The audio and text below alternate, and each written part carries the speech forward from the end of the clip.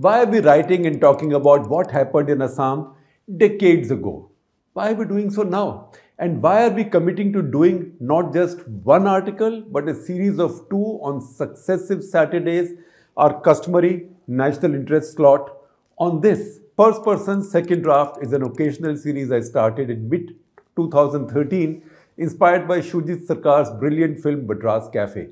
This was set in the terror phase in Sri Lanka leading up to Rajiv Gandhi's assassination. On India's Independence Day that year, I was invited to deliver the annual Sri Lanka India Society lecture. Fresh from watching the film, it gave me an opportunity to revisit many of the moments, places, and people that featured in my decade of covering the Sri Lankan crisis, 1984 to 1994. The result was a series of 3 articles, which were initially published in the Indian Express. After that, there were more in the series, including 3 articles on Punjab. You can find all of these articles in the links that I will share with you with the description of this video. In the course of these might feature as much more detailed accounts in a book in the course of time. Until then, I will keep bringing you occasional series like these, especially when something brings back any of the big stories and memories that I covered in my decades as a field reporter. These were stories I covered and witnessed in the first person. So first person, changes took place in the course of time. These changes and the benefit of hindsight, now give us an opportunity to write a second draft. That's why this series is called First Person Second Draft. The idea of this Assam series was sparked about 2 weeks back at a small and solemn gathering of a group of friends, very old friends and acquaintances at New Delhi's Lodhi Estate Electric Crematorium. We were there to mourn Vinay Kohli, a distinguished 1966 batch IAS officer of the Assam Meghalaya cadre. Several key fellow travelers and admirers were there, admirers of late Mr. Kohli's, they were there. I met some after years and a few after decades. There was Madan P. Bezbarua, who used to be Assam's Home Secretary in my years there, and in the late 1980s. There were also young Jitesh Khosla and Anup Thakur with their wives. Like Bezbarua, these Assam cadre officers retired at the rank of central government secretaries. But I say young for these two because that's what they were, and that's the way I was during that troubled epoch in the Northeast. I met them both on their first or thereabouts postings in service as sub-divisional officers in Golaghat and Mangaldoy respectively. These young officers were trying to prevent trouble or then trying to control trouble, and I was of course there looking for trouble to report. And during that awful fortnight when Indira Gandhi decided to force an election nobody wanted in Assam, you didn't have to go looking for trouble. It followed you all the time, whether you were an officer or a reporter. My vivid memories had returned that morning at the funeral. Then a couple of days later, serendipitously, my colleague Praveen Swami, the national security editor at The Print, reminded me that this first fortnight of February was going to mark the 40th anniversary of the bloodiest one in Assam's history, where by my reckoning about 7,000 people were killed. Even the official estimate was nearly half of this, or a little over half of this. That's why this first article or my first podcast and video in this series of 2. This one is on how the violence built up during the election, particularly in the Nelly area.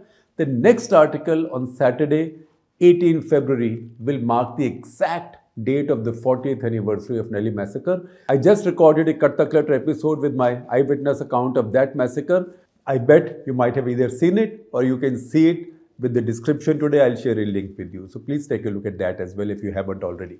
The next article will talk about how some of us working with Arun Shourie then unraveled an incredible story of incompetence, negligence, cover-ups and even complicity that resulted in those great killings over a fortnight. Some of these accounts draw from my 1983-84 book, Assam Valley Divided. This is my last copy, and as you can see, this does not even have a jacket, but you will find a jacket on the screen, on your screens. If you can find a copy somewhere, please tell me, I'll buy it. The book has been out of print for a very long time. Now, given that it was the 40th anniversary and the memories were back, I also did a quick speed reading of my own book. And I'm drawing a great deal from it as I speak and write about what happened 40 years ago, because this is, in a way, recorded history. Looking back with the benefit of hindsight, as I just said, what stand out now is how complacent, distracted, harassed, complicit and insensitive the police and the authorities were then. Which takes me straight back to the earlier rounds of violence in Nagaon, now Nagaon district, where Nelly was located. A junior police officer was candid and prophetic about the situation a week before the great massacre at Nelly. And I quote him, as I quoted him in the book, "I wish the bubble in Nagaon had burst earlier like in Darong." Darong was a district across the Brahmaputra river on the other side, which had Tezpur as its district headquarters. Their violence had started earlier, so authorities had got alerted. In Nagaon, they hadn't, so he was ruining the fact that in Nagaon, warnings had not come in early enough. And he said, now if it does so during the elections, when we'll all be distracted in trying to hold the elections, you will be counting corpses in hundreds. He was prophetic, of course. It's just that instead of hundreds, we were counting corpses in Delhi in thousands. The first symptoms appeared the day after this conversation. In the heat and dust generated by the riots at Chamaria, west of Guwahati, most people ignored the happenings around Jagi Road in Nagaon district, Nagaon now, a mere 15 kilometers from Nelly. 5 persons were killed in what looked on the surface like a communal clash. But no one seemed to be in a hurry to find out who had killed whom, as so many were getting killed all over anyway. Even killings in double figures were not making headlines, definitely not for newspapers in Delhi. This was, in fact, the first sign of the build-up of tribal frenzy that would hit the Nagaon plains like a devastating tornado 5 days later. The frequency of the near things increased, and on the eve of polling, tension had built up to such a degree that a large-scale outbreak of violence seemed inevitable in the bulk of the Nagaon district. Nagaon is the land of the most Assamized tribals in the state. After their victories against the Kacharis, another tribe, the Ahoms had allowed certain offshoots of the tribe to inhabit Nagaon. The Lalungs, who had been vassals to both Kacharis and the Ahoms, were the main beneficiaries. They got this land. They inhabited this most fertile section of the Brahmaputra Valley freely till the immigrant Bengali Muslims came on the scene at the turn of the 20th century. Mostly they came from the Mymensingh district of what was then East Bengal, then East Pakistan, now Bangladesh. In the great immigrant scramble for land, the Lalungs were the worst sufferers. The tribe, with a population of about 3.71 lakhs according to the 2011 census, maybe close to 4.5 lakhs now, they lost most of their good land. The Lalungs lost most of their good land and were pushed deeper towards the various tributaries of the Brahmaputra, particularly the Kopili River, and into the jungles along the Mikir Hill. Some of these map references will run on your screens as I talk. Later, the British administrators clumsily tried to prevent alienation of tribal land through what was called a line system, under which imaginary lines were drawn across various parts of the infiltration-prone districts. The Bengali settler was forbidden from crossing the line, but always succeeded in exploiting the gullibility of the backward, uneducated, mostly uneducated, illiterate tribals living across it. Remember, I'm taking you back to the early decades of the 20th century. The line was pushed deeper and deeper. Even a cursory analysis of the violence in Nagaon district in the February of 1983 would show that this even now remained the line that divided the two warring groups. The systematic tribal attacks came across the pre-independence lines. The first signs of serious trouble appeared all along the bank of the river Kopili, which also incidentally flanks the Nelly salient. The tribals launched a series of relatively ineffective attacks against the Muslims. Muslims retaliated with an attack on the village of Bakulguri on 16 February 1983.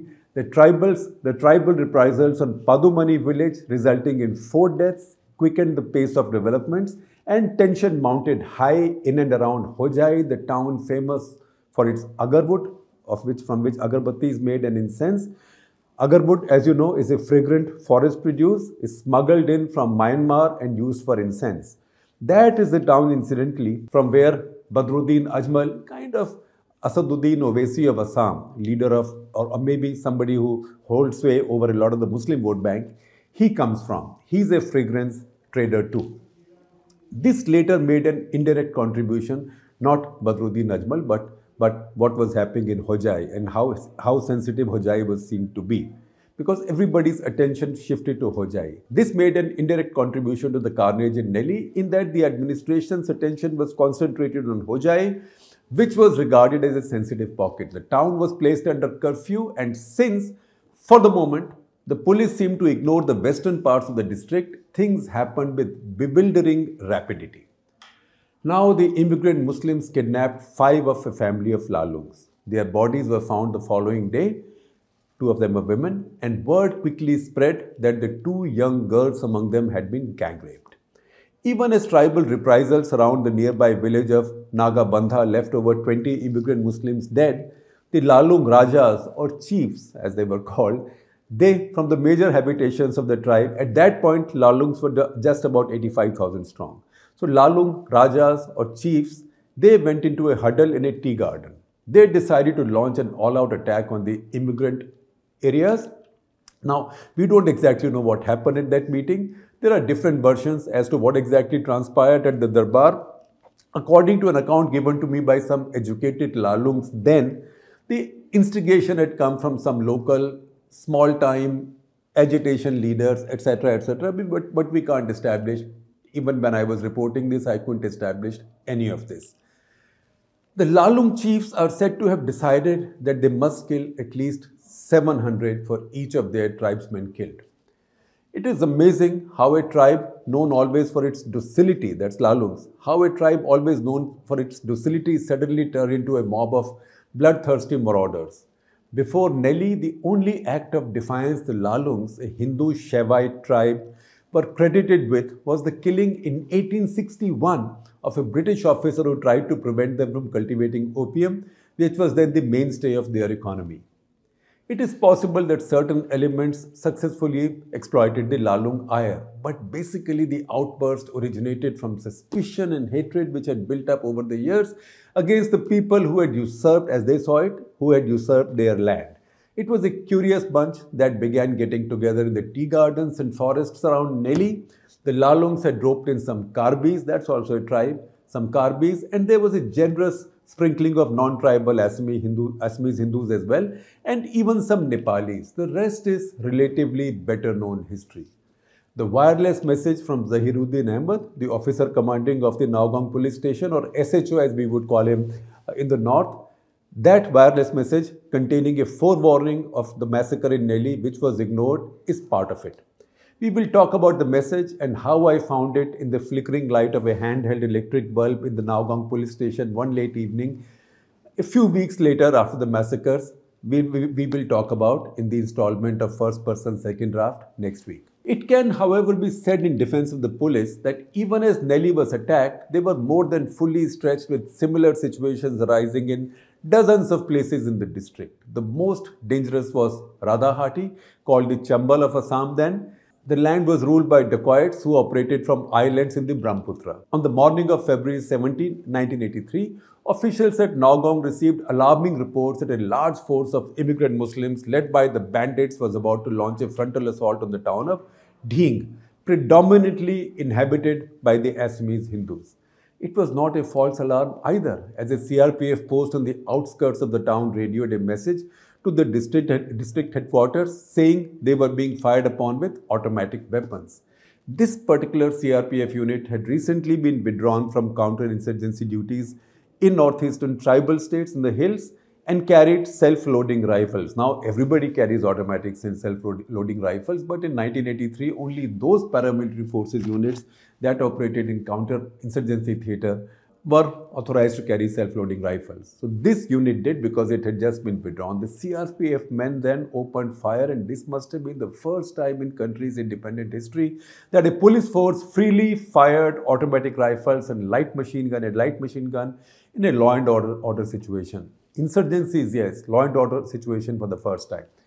Over 200 rounds were fired, and even though they killed only 6 of the attackers, the round of firing must have dampened the dampened the enthusiasm of the rest, they melted away. Later, as Nelly consigned all other incidents to relative insignificance, the third phase of the violence began with the immigrant Muslim people looking for revenge, burning villages around Samaguri between the nights of 21 and 23 February. That was later. But the police were always close on their heels and managed to avert massacres in the nick of time. The fortnight of chasing shadows in the wild had by now left the police force too exhausted to be effective. The Muslims' retaliation move was a disaster in the same Nelly area. This is before the big massacre, remember. Their retaliation effort was a disaster. In fact, in fresh rounds of violence a week later around the Amtala forest, another 60 to 70 of the Muslim immigrants were killed and quietly buried in the marshes. Zahiruddin Ahmad discovered the skeletons 3 weeks later. Around Amtala, however, the immigrants had also faced a slightly different enemy, the Assamese Sikh. A number of villages around Nagaon are inhabited by Assamese who converted to Sikhism centuries ago.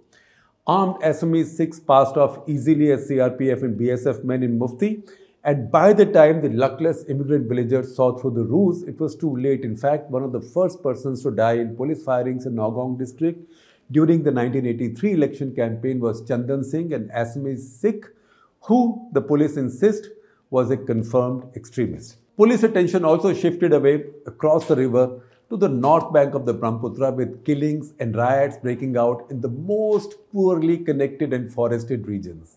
It was impossible to sift fact from fiction. Sometimes a dozen reported dead were 120 in reality, and sometimes 120 reported initially weren't even 4. It was that kind of fortnight. Gopur, Shaulkhova Chapuri, River Island, and all of these took our attention away from Khairabari, deep east on the north bank, where the second biggest massacre took place besides and before Nelly. Thus, when the mobs gathered into a frenzied army of 10,000 at the high school in Khairabari, this is the north bank of Brahmaputra now, look at your map. The town had no more than 5 policemen led by a weak assistant sub-inspector hailing from Kachar, who must have been scared anyway because he was from the other valley in Assam state, that is Kachar, mostly Bengali valley.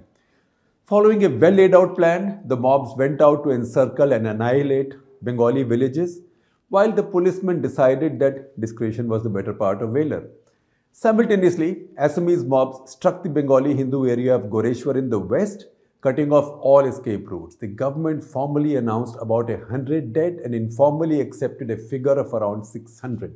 But if one is to go by the version of the BSF Jawans who came in after the killings, the toll was no less than 1,000. That's also the number I believe. In fact, I believe it might have been even higher because the place was so remote.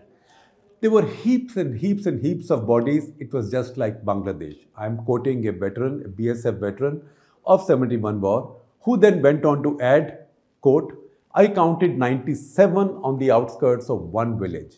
2 weeks after the killings, I saw vultures still scraping dozens of skeletons lying in the fields. On 3rd March, when we reached the place, the wounded survivors were still hiding out of fear, and it was difficult persuading them to come out even after the police arrived.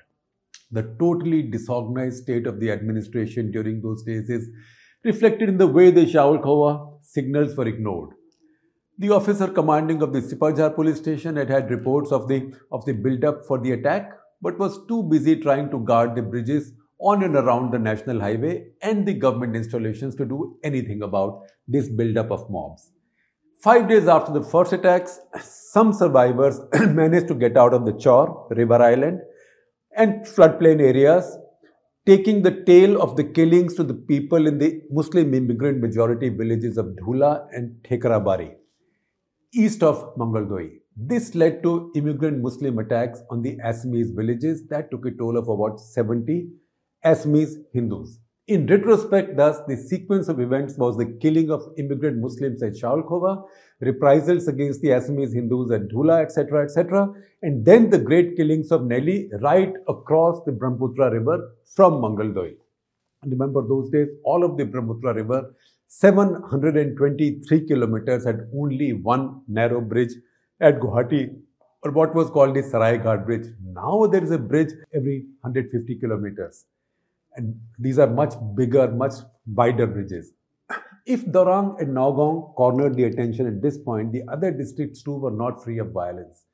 Gwalpada had had about 300 to 400 dead in a series of ethnic clashes, and the obscure district of North Lakhimpur, see where it's located, right on the borders of Arunachal, but on the north bank of Brahmaputra, where nobody ever seemed to know what was happening. It had logged a toll of over 1,000 as Assamese, Hindu and missing tribal hordes attacked village after village of Bengali Muslims and Bengali Hindus.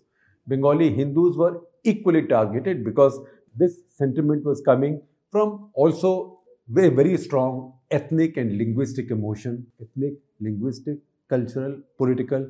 It wasn't so religious as yet. It wasn't so communal as yet, although those trains were there.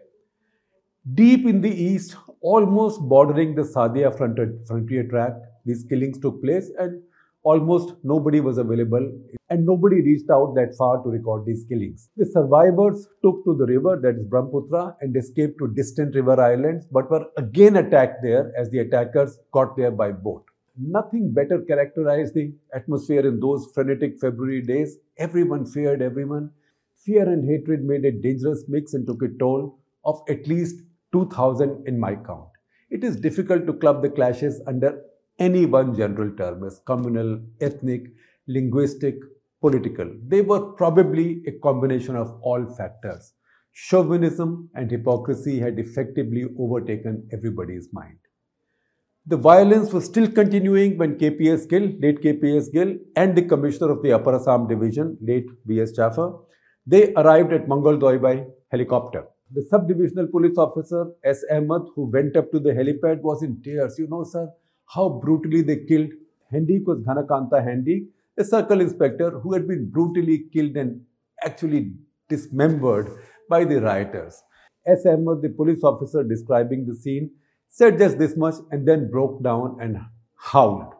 The mutilated, disfigured, crushed and burnt body of Circle Inspector Ghanakanta Hendik lay outside the compound of the Mangoldoi Hospital as if on public display. A CRPF commandant was the most accurate with this assessment. He said, while helping us negotiate a partly burnt bridge, and I quote him, "For 25 years I have made a living out of controlling violent mobs. But this lot was different. For the first time, I saw mobs that kept coming even when you fired straight on. We decided to withdraw," he said, because continuing firing would have resulted in a Jallianwala Bagh.